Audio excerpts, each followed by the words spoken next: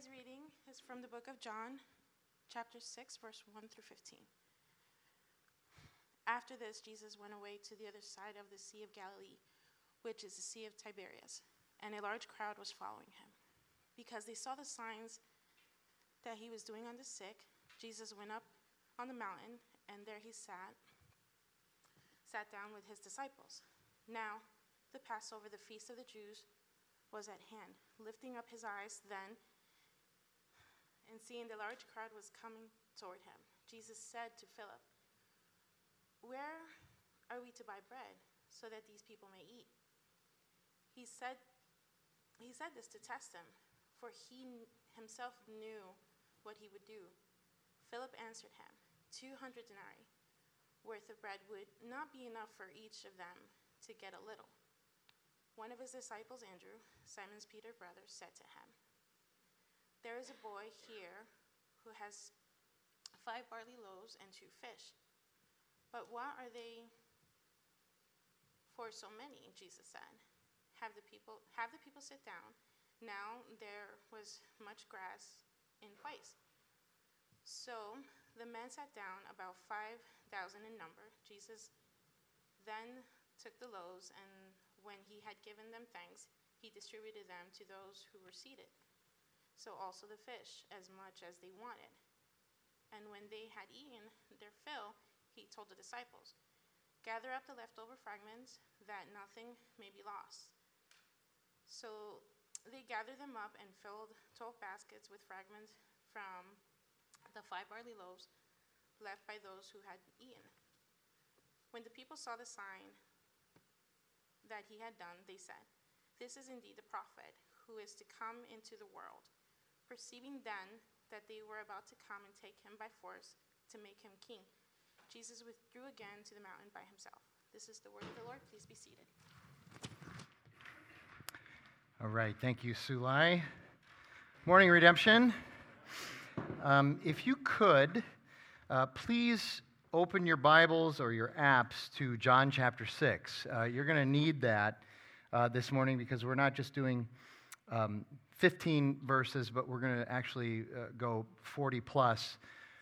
Because the story that was just read about this miracle of the feeding of the 5,000 really sets the context for a much bigger narrative.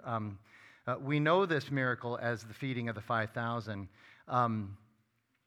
I like to call this event the Great Misunderstanding, because all of the verses after it until 40, 41 are Jesus trying to help the people to get their bearings about what's really going on. They have a context. They've been conditioned and cultured in a particular way, and Jesus is not what they think he is, and he's trying to help them to see that. He's trying patiently, but I imagine he's also quite frustrated by it.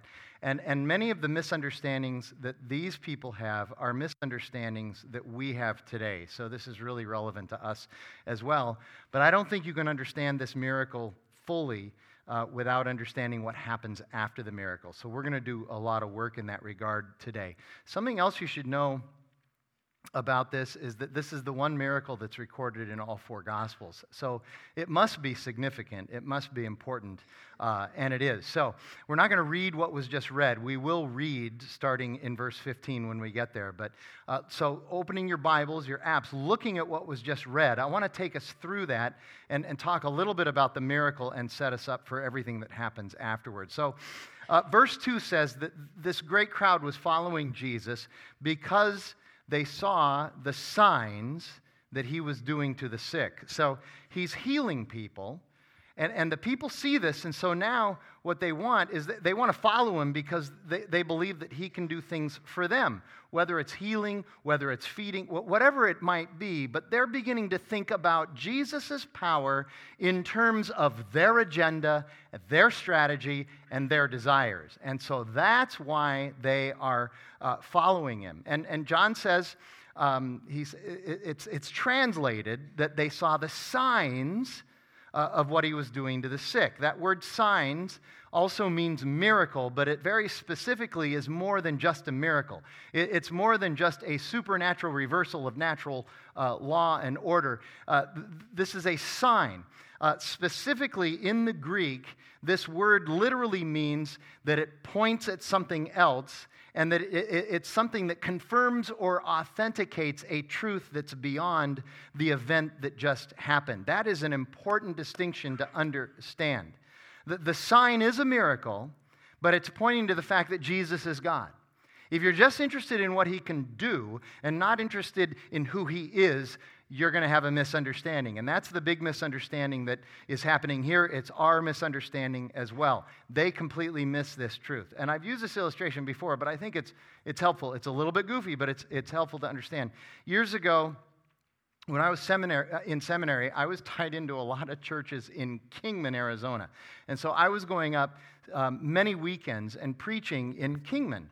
And I would preach in the morning, and then I would drive back to Phoenix. It's a 3-hour drive, and I'm tired, and I can't wait to get home. I've missed Jackie and the girls. And there's, you hit Interstate 40 going east, and then you're looking for 93 to head south through Arizona. And on 40, just before you hit 93, there's a sign there that says Phoenix 150 miles. Now understand, that's a sign that's pointing me to where I really need to go, where I really want to go, okay? It's giving me the information that points me somewhere else. And I would never see that sign. I want to be in Phoenix. I would never see that sign that says Phoenix 150 miles, stop my car, get out and bow down to the sign and hug the sign and begin to worship the sign and begin to revel in the sign, okay? That would be stupid, right? Okay, that's not my... Okay, here you go. That's what these people are doing with Jesus.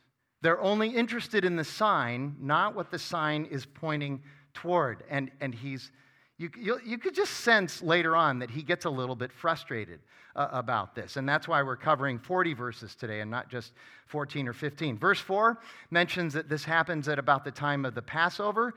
This is an important detail because the Passover commemorates the exodus of God's people 1,500 years earlier out of Egypt and into the wilderness for 40 years. And the significance is that Moses is in the background of this entire event the entire time. And Jesus, they're trying to tie Jesus to Moses. And Jesus is like, Moses is cool, but I'm not Moses, and my purpose isn't what Moses's was, and you're missing the point there. So this background, we're going to see these allusions all through these 40 verses, and so that's important to understand as well. And then there comes a bunch of information that helps us understand that this really was a miracle, that this should not have just naturally happened. The first thing that we're told is that as they said, well, 200 denarii wouldn't even be enough to pay for all of the food for all of these people. The point there being that 200 denarii was about, according to the conversion rates, 8 months' wages. Now, just think about you and 8 months' wages. They're saying that's not even enough to feed all of these people. So the first problem they have is a problem with how much this would cost. And then you get to verse 9, and they say, well, there's these 5 barley loaves and 2 pieces of fish. In their context, once again, we have to understand what all that means. Why specifically barley? Why would they give us that detail that it's barley? Why is that important? The reason is because in their context, barley specifically indicates that this is the lowest form of bread. It's an impoverished form of bread.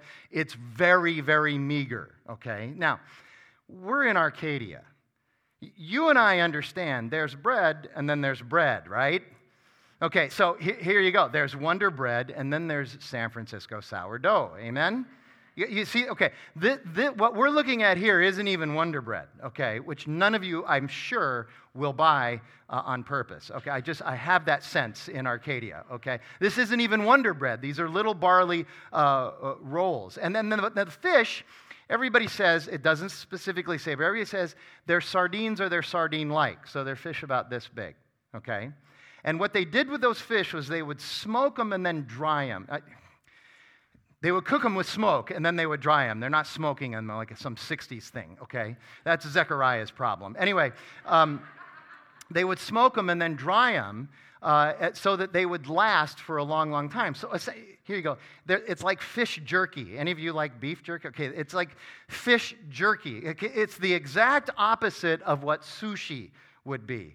And there's no rice to be found either. And for whatever reason, a little personal thing, but when I was growing up, a few of you in this room might appreciate this. The rest of you just listen and Google it later. When I was growing up, my dad would go out and buy these flat cans that were about this shape and this size of sardines. Oh, some of you are already shaking your... yeah, you were... Okay, so...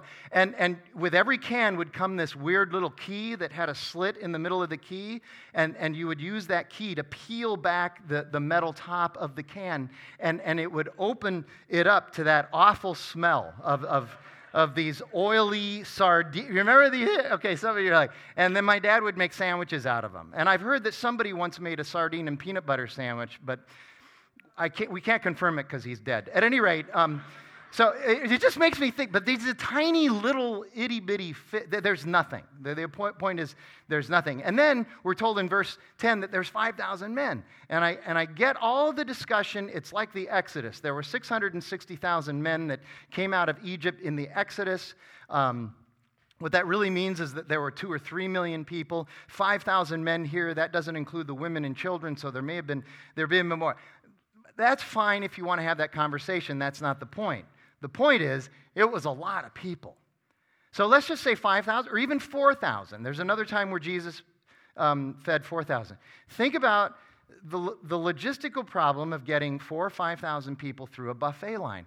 I will tell you, when we have a buffet and there's like 200 people here, okay, and we have a row of tables for the buffet, and you can go on either side, the first thing that we'll hear from people is, why not 2 rows of tables so that you can have 4 places where you can go get food? That's the first thing that people will say. I want to get the food faster. Here you go. This must have been some bottleneck. So just think about the logistics of that, which is obviously a problem. And then also consider in their context, what if they did have the money? Let's say they had 1,000 denarii, okay? 40 months worth of money that they could go and buy the bread. In their context, there was not a city within just a couple of hours' walk. So if you think 2 hours there, 2 hours back, that's 4 hours. That's a long time to wait for your meal. Even if they could walk to a city and had the money to buy the bread, there wasn't a city within 2 hours' walk that had more than 200 people in it. They're not going to have enough bread for 4,000 or 5,000 people. There's no way that this is going to happen. And then the crowd. I don't think we appreciate the crowd in their context. This is a huge crowd. We think, gee, if the Suns only get 15,000 for a home game, that's really light. We think if we got 5,000 people for a political rally, that would be really low. That wouldn't be very good.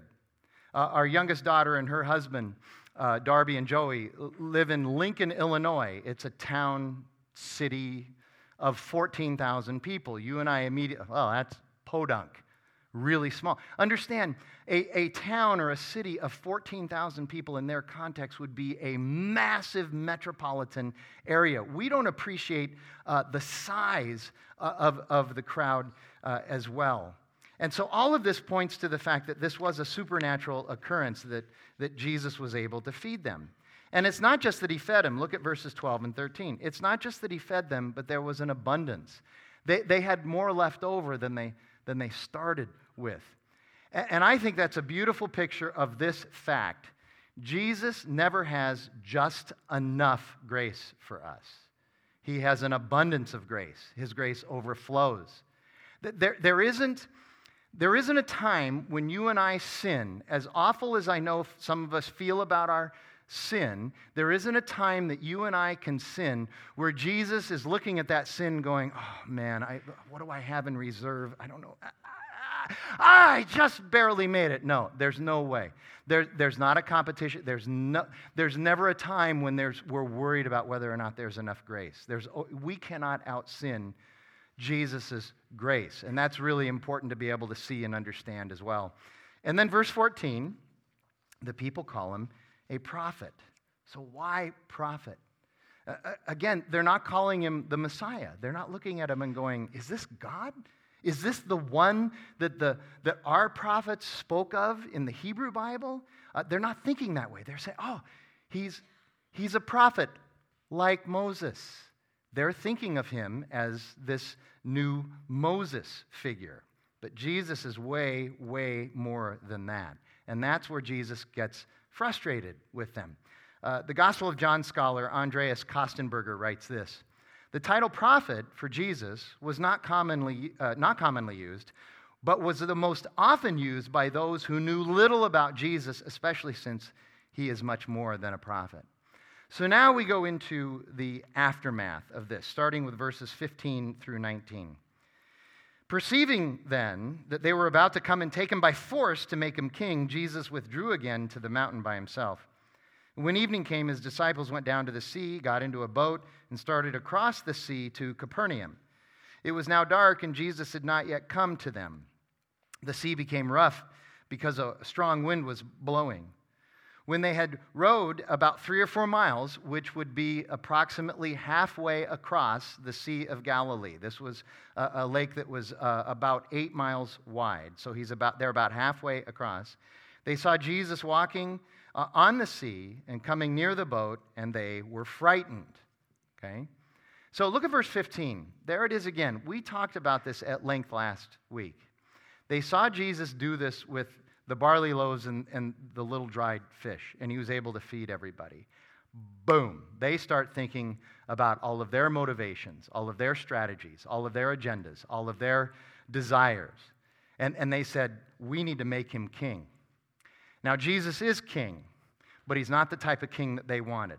They wanted a military king, a political king, an economic king. That's not where Jesus, that's not his domain. His domain is those things, yes, but it's way more than that. And it's primarily about our spiritual, the redemption of our souls. And so if that's the only thing you're interested in, military, politics, economics, power, wealth, status, those kinds of things, he's not interested. That's why he withdraws, so he knows. And then Jesus walks on water. Why? Why? A lot of people say the reason Jesus did this was just to amaze the disciples. That's not what's going on there. The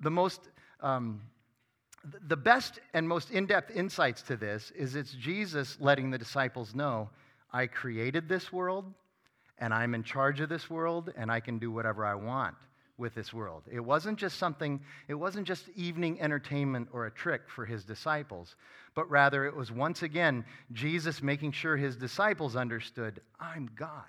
I'm the one who created this whole thing. I'm there in Genesis chapter 1 when this happens. Now, some people have put forward, and they're usually the people that have a way of trying to explain away every supernatural occurrence in the Bible, no matter what it is. So they have put forward this idea that back then in the Sea of Tiberias, the Sea of Galilee, that there must have been a shelf of land that was just under the surface of the water, so maybe 2 feet under the surface, and that's what he was walking out on. Okay, that you got to understand. Okay, to believe that is that takes way more faith to believe in that than to believe that Jesus is Messiah and Jesus is God. Because you have to understand that thing would be out there, and all these boats are crossing that lake all the time and never run into it and don't know it's there, and the disciples have no idea that it's there. It's just the knots that people will rack themselves up into to try to explain the supernatural realities of who Jesus is can be some of the most entertaining things that you've ever read in your life, quite frankly. It takes more faith to believe in some of these explanations than it does to believe that Jesus is just Jesus. He's God. Okay? Donald Guthrie, on this point, he's a New Testament scholar, he muses. Then why are the disciples afraid? They're afraid because this is no optical illusion or trick. Jesus is really, truly walking on water, and that would scare us too. And then you jump down to 22 and 24, and you really begin to see how this starts to get unpacked. On the next day, the crowd that remained on the other side of the sea saw that there had only been one boat there, and that Jesus had not entered the boat with his disciples, but that the disciples had gone away. Other boats from Tiberias came near to the place where they had eaten the bread after the Lord had given thanks. So when the crowd saw that Jesus was not there, nor his disciples, they themselves got into the boats and went to Capernaum seeking Jesus. So I come from an era that fully understands the way people would absolutely drop everything, no matter what it was. They would drop their spouse, their family, their job. They would drop everything in order to be able to seek after Elvis or the Beatles. Some of you have heard these names in the past, I think. But literally, this is like Jesus' Elvis or Beatles moment here. They're just, it's so unbelievable they want to pursue him. But why? You got to ask the question, why? What is the deeper reason why they are seeking him? They're seeking him for their desires, for their strategy, for their agenda, for what they believe they can accomplish if they have Jesus under their authority rather than being under the authority of Jesus. It's a really important distinction. So their desires are to be politically strong. I'm glad we don't live in a time anymore where political strength is an issue for us. They want to be politically strong. If they can co-opt Jesus for their politics, that would be great. They have a desire to never have to worry about work or production or sustainability. Jesus could do that for them. They have a desire for power. Whatever kind of power it is, they had this desire, so they're seeking after him. So then verses 25 through 34. When they found Jesus on the other side of the sea, they said to him, "Rabbi, when did you come here?" And Jesus answered that. Here you go. Jesus always answers the question they should have asked, not the question that they asked. It's not important how he got there. What's important is who he is, okay? So Jesus answered them, "Truly, truly, I say to you, you are seeking me not because you saw signs, but because you ate your fill of the loaves. Because you got out of your car and embraced and worshiped the sign that says Phoenix 150 miles. That's why you are seeking me." He says, "Do not labor for the food that perishes." Now, there's two levels of understanding there. We'll get to the second one in a minute. But right on the surface, they understand that what he's talking about is do not labor for the manna. You're thinking about Moses. You're thinking about the Exodus. The Exodus was the gospel of the Old Testament. That was their gospel. That was their salvation moment. You're thinking about the manna here. I'm saying don't work for that. That's not what you want to work for right now. Don't labor for the food that perishes, but rather labor for the food that endures to eternal life, which the Son of Man will give to you. For on him, God the Father has set his seal. So Jesus using this seal language is in their context, they would get that because everything in the Roman Empire was sealed with the governor's or the empire's seal, and you could not break that seal. If you broke the seal, if something gets sealed with the emperor's or the governor's signet ring, and you broke that seal, you could be executed for it. Jesus is using that imagery in a different way. He's saying, look, if you come to me, I am going to seal you in the love and the redemption and salvation of God the Father through my crucifixion and resurrection, and that seal can never be broken. And I know for some of you it's like, okay, this is very cliche, but it's true. Once saved, always saved. You didn't do anything to be saved by Jesus. You can't do anything to break your salvation. You have been sealed. So he's using that language to help us understand that theological reality. Then they said to him, "Well, what must we do to do the works of God?" And Jesus answered them, "This is the work of God, that you believe in him whom he has sent." Now, isn't that just like us as human beings? We got to do something. We got to do something. I got to be good. I got to do good. I got to go. I got to do this massive stuff. I got to change the world, and then I'll be acceptable to God. And here's Jesus. He's saying, here's the work. Believe. Have faith. Trust. You're seeking this bread. That's not where salvation lies. Salvation lies right here. That's a really important point to get for us as well. He said so, and then in verse 30, so they said to him, "Well, what sign do you do that we may see and believe you? What work do you perform?" Okay, understand, these are the same people that the day before saw him take 5 barley loaves and 2 little sardines and feed 5,000 people. What in the wide world of sports do these people want? I don't understand. They've been seeing him heal when no doctor could heal. Now they see this miracle, and now they're coming and what? Demanding more signs. They're demanding more signs. at some point, he's going to get a little exasperated with this, okay? Verse 31, our fathers ate the manna in the wilderness, as it is written. See, they're all focused on this manna. We just want the bread. Just give us the bread, man, okay? As it is written, he gave them bread from heaven to eat. And Jesus said to them, he's correcting them, truly, truly, I say to you, it was not Moses who gave the bread from heaven, but my Father who gives you the true bread from heaven. For the bread of God is he who comes down from heaven and gives life to the world. I'm the bread of God. I'm the bread of life, okay? And they said to him, sir, give us this bread always. So they're still locked in to oro wheat. That's essentially what they're locked into here. So verse 26, I want you to hear this. This is really, really important, and this is why they've been conditioned and cultured in this way. The New Testament scholar Greg Keener writes this.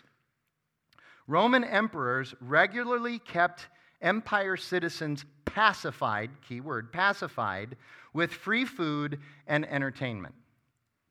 The Roman emperors regularly kept the citizens pacified with free food and entertainment. Now, I know it's just a movie. But you have to understand, there's great truth in this movie. How many of you have seen the movie Gladiator? Okay, the Gladiator games were all about pacifying the citizens to keep them entertained. That's what Commodus was doing, okay? And then, more specifically, there's that one, for me, iconic scene in Gladiator. Some of you remember this, okay? When it's between a couple of the games and there's a lull in the action, like halftime or maybe a timeout, okay? And what happens? There's people down in the arena who are now throwing whole loaves of bread to the people. Do you remember that? Throwing loaves of bread to the people. Okay, how many of you have been to a Suns or a Coyotes game and you will absolutely freak out and make a complete fool of yourself because there's some woman shooting out of a gun a $10 t-shirt that you just have to have? You're going to be pacified by a t-shirt. Nothing has changed. People go nuts for these stupid t-shirts. I always find it interesting. Like, I'm the only one who's just sitting, I'm the old grumpy guy who's just sitting in his chair when the t-shirts are pulled out. You know, I'm not going to be pacified by a t-shirt. Now, you get me one of those silky jackets, then we might be able to talk, okay? So he says, Roman emperors regularly kept empire citizens pacified with free food and entertainment. Jesus has a completely different and better mission, but it is one the people struggle to understand because they've been so conditioned. You know, during this time out, we're not going to shoot t-shirts. We're going to have somebody tell you about Jesus. Boo, boo. I mean, the boos would just start. We want the t-shirts, okay? This is a comment on our current culture, clearly. We've been conditioned in a certain way, so we struggle to see Jesus. Again, Jesus' mission was different and better. Here you go. Keener uses the word pacified. Jesus is not interested in pacification. Do you think Jesus went to the cross so that we would be pacified? It's just ridiculous to even think of it that way. Rather, Jesus' mission is redemption, restoration, and fulfillment. Redemption, restoration, and fulfillment. So right now, I'm just going to ask you, seriously wrestle with this. Is our life goal simply to be pacified? Because if it is, you're going to listen to culture. And you're going to keep pursuing all of these things that you think you'll find some measure of fulfillment in, and you won't. Or are we looking and longing for the deeper love and redemption of Jesus? The people only saw food. They didn't see Jesus. The ministry of this book that we're using to help us go through, Love Walked Among Us, the ministry is called See Jesus. And the reason is because we don't see him. And the desire is for us to actually see Jesus. And the rhetoric, he says, the food that perishes, that's their desire. So there's two levels. You are seeking the food that you desire, which is the manna, but also you're seeking the food that the food that perishes. That's also your desires. The desires of the flesh, the desires of the eyes, the desire to be superior to others, what John in 1 John in his letter calls the pride of life. And those things perish. All of that stuff perishes. So this plays out on a couple of levels here. He's saying, don't seek that food that perishes, but rather seek the food for eternity, which is to believe in Jesus. And that work is to just have faith, to trust, to believe. Because if it's true, it'll change your life. See, here you go. You and I, we respond to and we become like that which we place our faith in, that which we trust, and that which we worship. You've heard Cody talk about this many, many times. The more we worship something, the more like that thing we're going to become. And so if your idol, your false god, is your career, nothing wrong with working, but if that's where you find all of your identity, all of your purpose, and nowhere else, that's what you're going to look like. That's what you're going to become. And that will break relationship, not only with God, but with others. If your idol, what you worship, is wealth or the pursuit of wealth, same problem. If your idol is education, same problem. Nothing wrong with wealth. Nothing wrong with education. The problem with idols, with false gods, is that they're not big, hairy monster creatures. They're actually good things that are a part of our life. The problem is when they become ultimate things and we worship them instead of Jesus. We become like them instead of becoming like Jesus. That's the key. If our faith and trust and worship is in and on Jesus, we're going to then start to do the other works of the kingdom. We're going to love our neighbor. We're going to serve sacrificially. And again, I have to come back to verse 30 again. It's just, he fed 5,000 people with 5 king's rolls and a couple of sardines. I don't understand what these people are looking for. And what's funny is in 5 more chapters, we have the account of him raising Lazarus from the dead. Okay, so chapter 11, Jesus is gone. Lazarus, one of his very best friends in the whole world, they come and they tell him, hey, your buddy's sick and he's going to die. And Jesus said, okay. And he didn't go. And Lazarus dies. Jesus goes 4 days later. Some of you know this story. And the reason he went 4 days later was because he was going to resurrect him so that maybe people could see that he was God and they could believe in him. The most interesting thing about that miracle, and believe me, it was a miracle. He was not just dead. He was Texas dead. He was dead, okay? And the most interesting thing about that whole story is not the healing, not the resurrection. The most interesting thing is right after it says, many who saw this miracle placed their faith in Jesus, but there were many others who did not. And I guarantee you, those people they saw this, and they're like, well, that was good. Maybe there's another show tomorrow. I got a dental appointment I got to go to. They walked away and did not believe. And I'll guarantee you that many of those people, just like today, are people who had said at one time or another, well, if Jesus would just do a miracle in my life, then I would believe. No, they won't. They will not believe because they will not believe. And the question in verse 30 reveals the clear shallowness of the thought process of those people. And frankly, not much has changed today. So you can see why we say quite often, those who do not believe because they will not believe, there's nothing we can do for them. They say, if just a miracle would happen. God could send the 10 plagues of Egypt, right? They wouldn't believe. God could give them the 10 greatest desires of their heart that they believe would fulfill them, that they know will never be fulfilled in any other way, shape, or form, and they still will not believe. In verses 31 through 33, they even completely miss the point about Moses and the manna. One of the jobs of a rabbi, which is what Jesus does here, is to correct misunderstandings of the biblical text, and so he does that. The people are attributing the manna to Moses, and Jesus is saying, the manna wasn't from Moses. Moses was just the vehicle. The manna came from heaven. And you need to understand that I am now coming from the Father, from heaven, and so forget about the bread. Get off of the Moses thing. Get off of the manna thing. I am here now. Look at me. See me. So they need to believe in Jesus as God. If you remember in that story of the wilderness, God supplied the manna on a daily basis, right?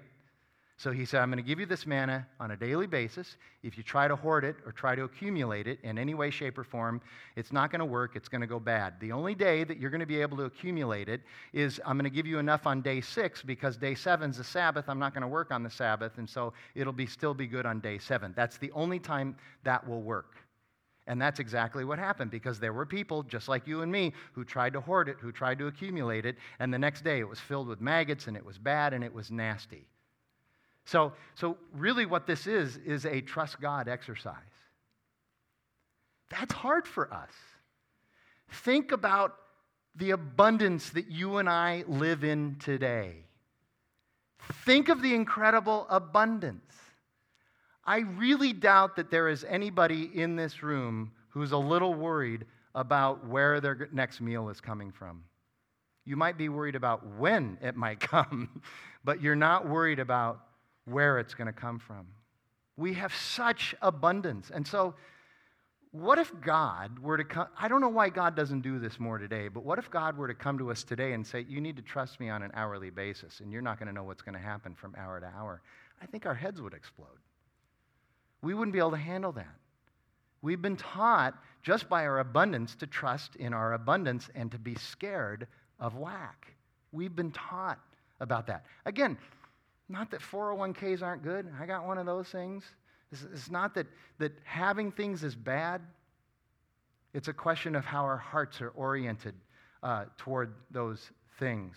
The true bread from heaven, Jesus says in verse 32, is what he's trying to get them and us to understand.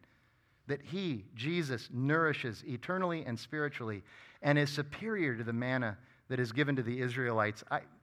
I was thinking about kind of a contemporary example of what our manna is, and I don't know why this popped into my head, but Amazon One Click, that's like our manna.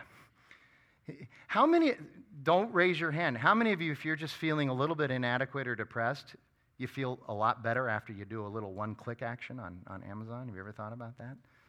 And you're like, golly. The only problem with that manna is porch pirates. So their manna is stealing stuff off of our porches.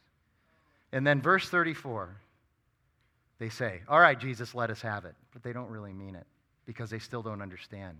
Yeah, Jesus, thank you for the insight, but could you please just load up those T-shirt guns and start shooting those things again?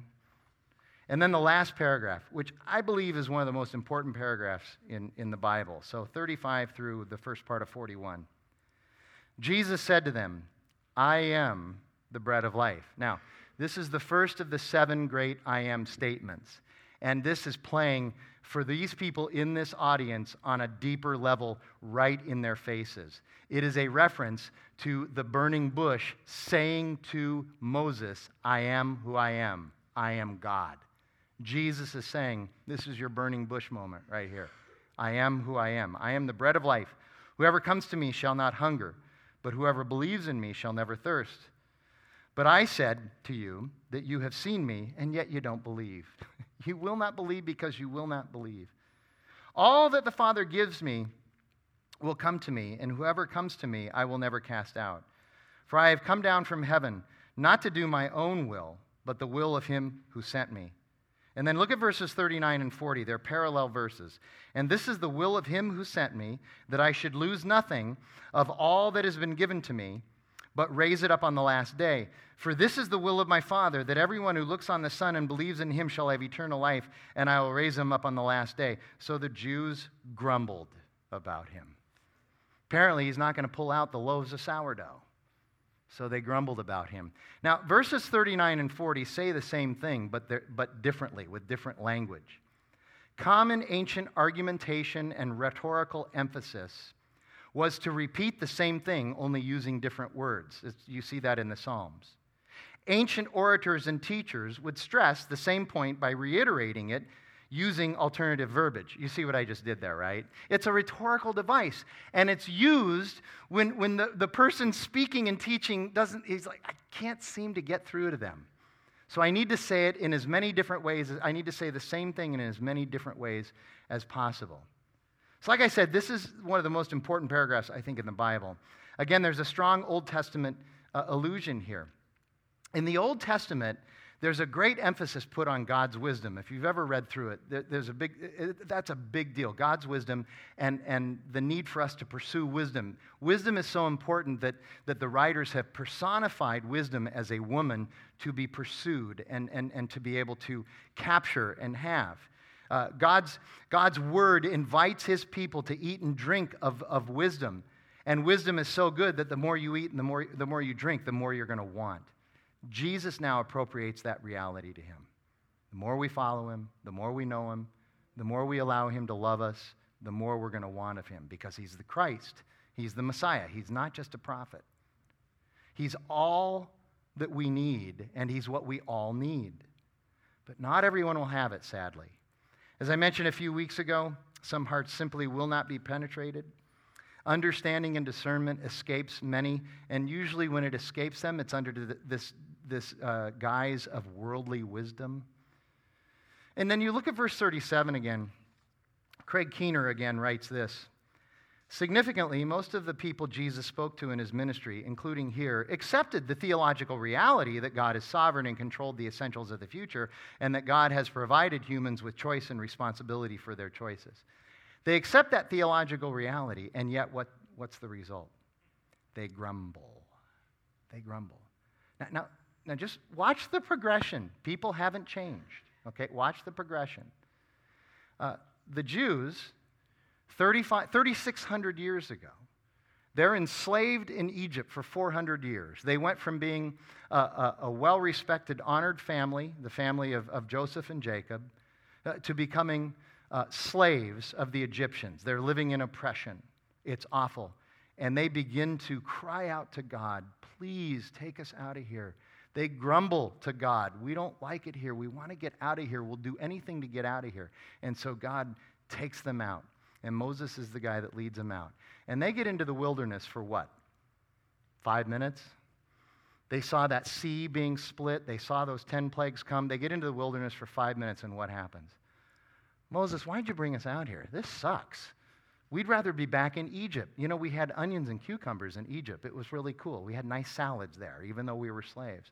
They start to grumble. Jesus does this incredible miracle where he feeds everybody and then says, look, it's better than just having bread every day. I'm going to give you eternal bread. I'm going to give you eternal life. It's way better than just having bread every day. You can come to me. And what do? They grumble. They're looking for that fulfillment, and he offers it to them, and they grumble. We do the same thing.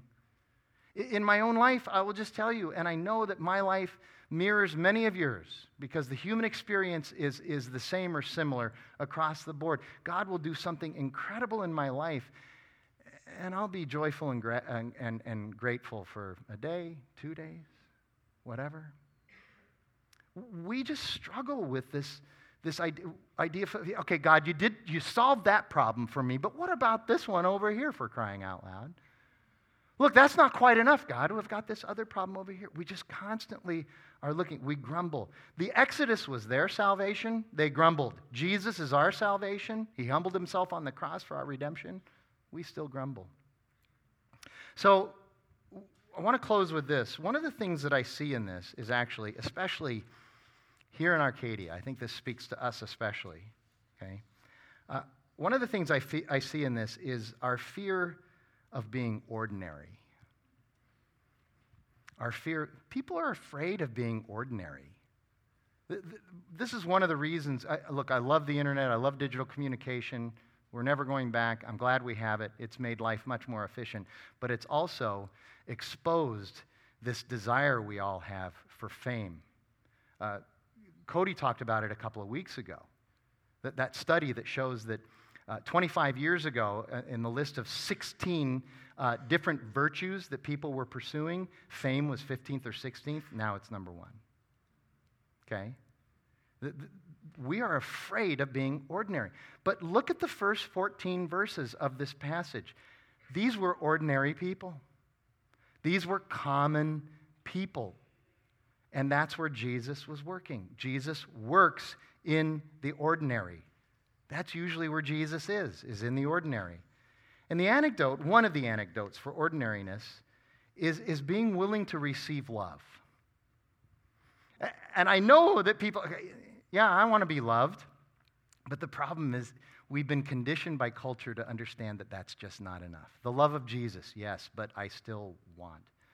The love of a spouse, the love of romance, the love of a friend. Yes, that's good to have, but it's not quite enough. If you're loved, that's the antidote to ordinariness. But our culture pressures us for so much more. It's the problem that we have with lack or scarcity or inadequacy. This passage is a picture of our fear of being ordinary, our fear of scarcity, our fear of inadequacy, and Jesus coming and meeting that in a way that we would never expect, in a way that we don't think we need, but that we truly do need. Lynn Twist is an author, and she writes about the problem of scarcity. She says, in our world today, especially in America, we are ruled by the illusion of scarcity. We build our lives around the idea that we live in scarcity and that scarcity is right around the corner. Yes, even for us here in Arcadia. She writes this, and this really connected with me. For most of us, our first thought when we wake up in the morning is, I didn't get enough sleep. Scarcity of sleep. Our next thought is, how am I going to make it through today? Scarcity of time or a scarcity of capacity, scarcity of adequacy. And the reason we wake up in the first place is because we're afraid of economic scarcity. Again, not that having a job and making money isn't important, it's important, but we've placed our entire identity and value in that fear that we're not going to have enough, that it's just right around the corner. Those of you who I know, I hear this from every wealth manager, every financial advisor. I know people will come in and they'll have a number. And the first thing the wealth manager tries to do with them is to help them understand that you need to double that number. And then when you get to that number, you're still not going to think it's enough. It's the fear of scarcity. We're afraid of this stuff. We're driven by the fear of economic scarcity, social capital scarcity, political scarcity. Desperately afraid of that. Love scarcity, education scarcity, and perfect body scarcity. We're scarcity fanatics. So we pursue those things to the detriment of the one area where we really do have scarcity, where Jesus supplies us an abundance. He gives us everything in that one area, that most important area where we do have scarcity, and he says, I've got it all for you. Come to me. Believe it or not, we need the ordinary. How's that for an uplifting Sunday morning message? We need the ordinary. Ordinary is good. Ordinary is normal. You understand, ordinary is where most of life is lived. I hope you understand that. Even for people that we think are just extraordinary, they're just extraordinary.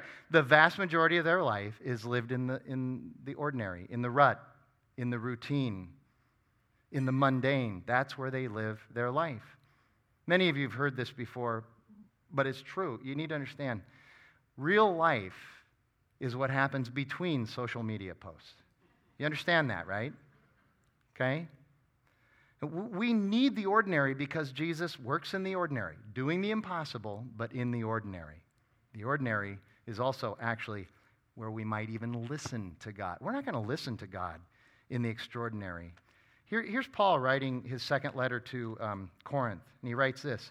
So to keep me from becoming conceited because of the surpassing greatness of the revelations that God was giving him. See, even Paul had this flinch toward, I'm going to find my fulfillment in this extraordinary greatness that God has given me, not in God himself. So to keep me from becoming conceited, a thorn was given to me in the flesh, a messenger of Satan to harass me, to keep me from becoming conceited. 3 times I pleaded with the Lord that it should leave me. But he said to me, my grace is sufficient for you, for my power is made perfect in weakness. I am enough for you. So my power is made perfect in weakness. Therefore, I will boast all the more gladly of my weaknesses so that the power of Christ may rest upon me. For the sake of Christ, then, I am content with weaknesses, insults, hardships, persecutions, and calamities. For when I'm weak, then I am strong. Our hardships today, our persecutions, our calamities, being ordinary, being average, being medium, being nice. That's our persecution. We've gone from genuine persecution and calamities to thinking that being ordinary is not enough. But that's where Jesus works, and that's where we'll listen. One of the most important things that you and I can do for both our emotional and spiritual health is that in the midst of the ordinary, remind ourselves of how much we actually have and then be joyful and grateful for it. Be joyful and grateful for what we actually do have, the favor that God has shown us and continues to show us. The whole "what would Jesus do" movement, I don't know that I ever ran into anybody who was asking the question, what would Jesus do, and had the answer of, he would be filled with joy and grateful. It's always about something else that ultimately leads back to our own personal greatness. That's why I wasn't really on board that much with that movement. Be joyful, be grateful, cultivate those things in your life. When we are extraordinary and we think we're extraordinary, or the extraordinary happens to us and things go our way, we get the promotion, we get the bonus, we close the big deal, we get the attention of that one person that we've always wanted attention from, we're not that interested or available to listen to God anymore because we think we've done something special. God works in the ordinary. I'll leave you with, I think this is a great way to close this message, this quote from the great theologian Michael Scott. Average people are special. That's why God makes so many of them. Let's pray together. That's a weird time to start praying, right? Okay, here we go. Lord God, we thank you for your word and its truth, and we thank you that you work really hard and patiently to get our attention, and we're grateful for that. And we just call upon you now to fill us with your Holy Spirit. Fill us with the eyes to see and the ears to hear. Fill us with the mind of Christ so that we can discern all things. Help us not to be conformed to the pattern of this world, but to be transformed by the renewing of our minds so that we might be able to discern what is good and excellent and righteous and what comes from you. God, help us to do that. We pray that in Jesus' name. Amen.